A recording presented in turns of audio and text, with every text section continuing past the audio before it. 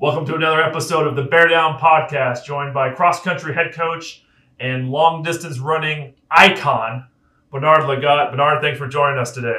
Thank you so much. It's a pleasure being here and look forward to chatting with you. Absolutely. So Nice. there's a lot I want to get into because you've done so much and you have such a great story of how you became a running icon and obviously a coach now at the University of Arizona. But let's start at the beginning.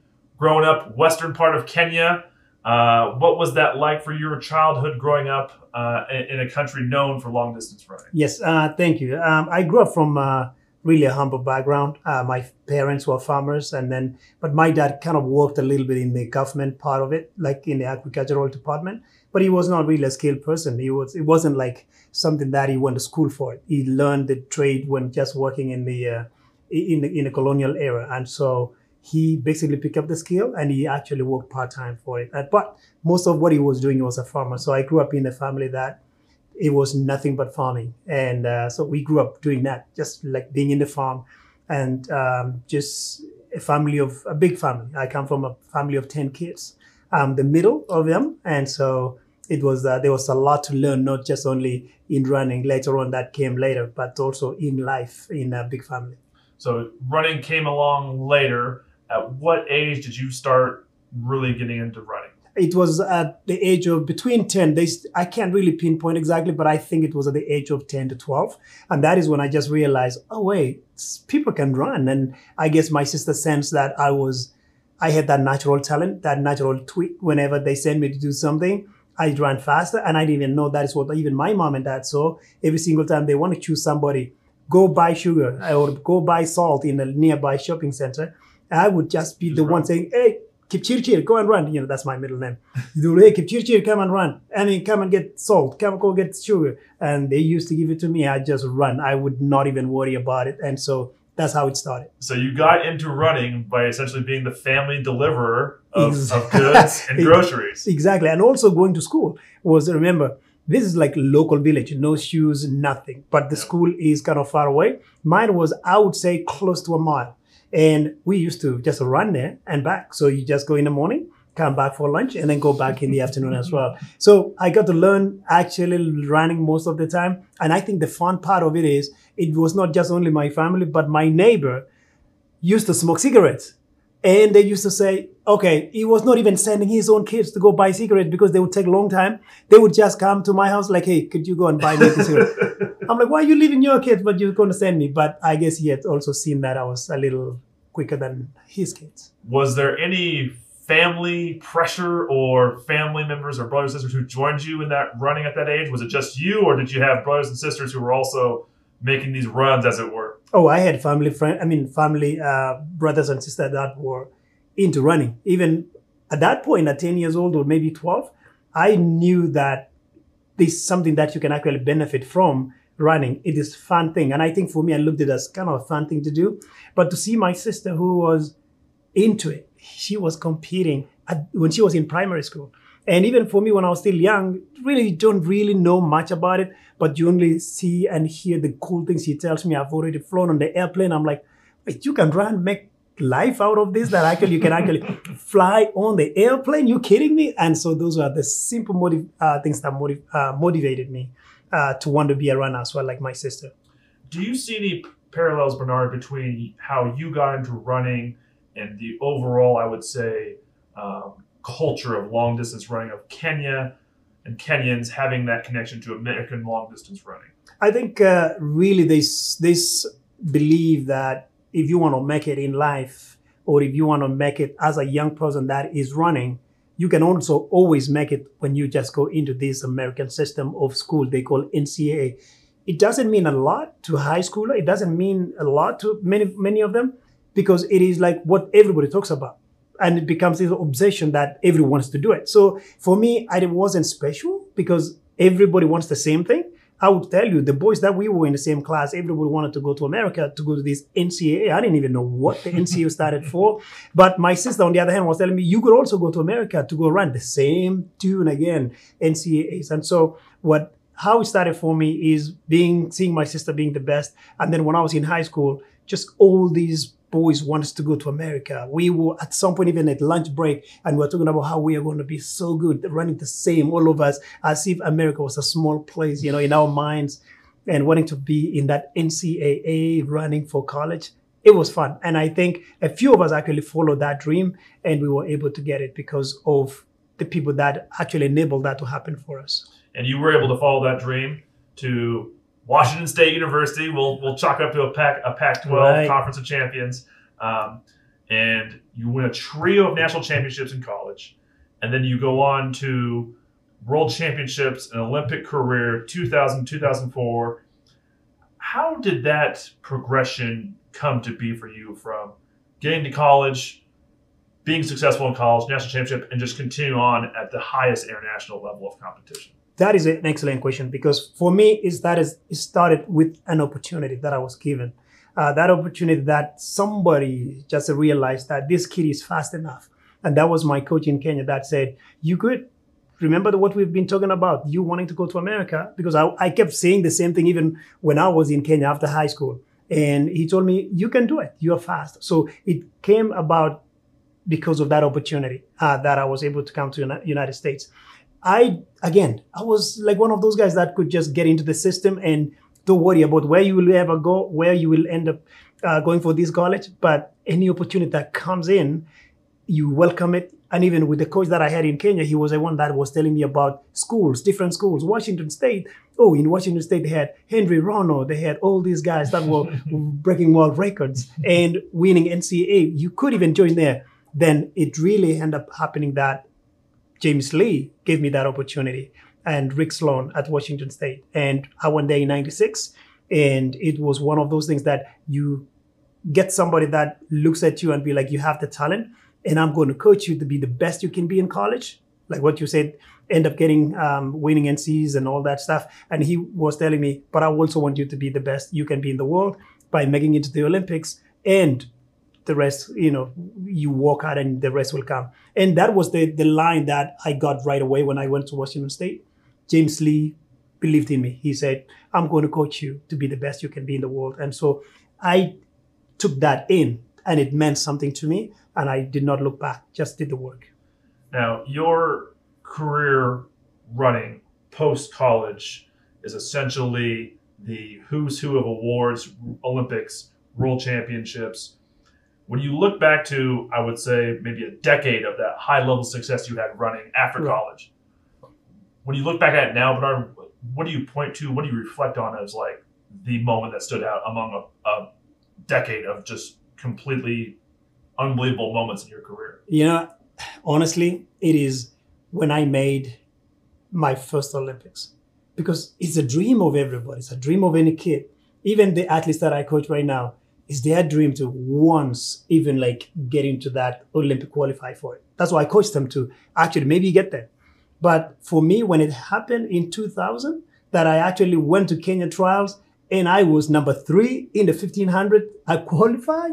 I was looking at Coach Lee and I was like, seems like you had a dream for me yourself, because you had told me, I want you to coach you to be the best in college, and I want to coach you to be in the Olympics in 2000. So the dream I worked hard though. And there was no days that I was out there partying. It was like I dialed in. I believe in the system that is going to help me. So it's one of those things that as a young person, you either know it from the beginning or the process will teach you. But for me, it was two things. It was like I knew the process and I knew also what I wanted. So I worked so hard in it. And so I believe that's what made me get to where I was. So that journey takes you, 2000 Olympics, 2004 Olympics, you medaled both. 2007, you become the first athlete to become the world champion in the 1500 meter and the 5000 meter. You break every record there is. You have these titles. And yet there's a moment in your career where you say to yourself, maybe I want to get into coaching. Now, in previous interviews, Bernard, you said it wasn't on your radar at all. How did it get on your radar? And did you reach a point where you thought, you know what, I can give back to people who are younger than me now in the same way that, my coach in Kenya and everybody else did that for me? So it was, it didn't occur to me that way. Even like, to me, I was like, okay, the way to give back, I guess, is to basically be a motivational speaker. And actually, that's something that I do with the Nike being sponsoring me for a long time and even becoming their ambassador. So that's what I thought giving back means. Just talk about my successes, talk about what I've done to get here and what you can do actually to even get better than what I've been. And then the coaching part came in when, I was actually, Coach Harvey reached out to me and he told me to step into the coaching to help the team while they're looking for a permanent coach.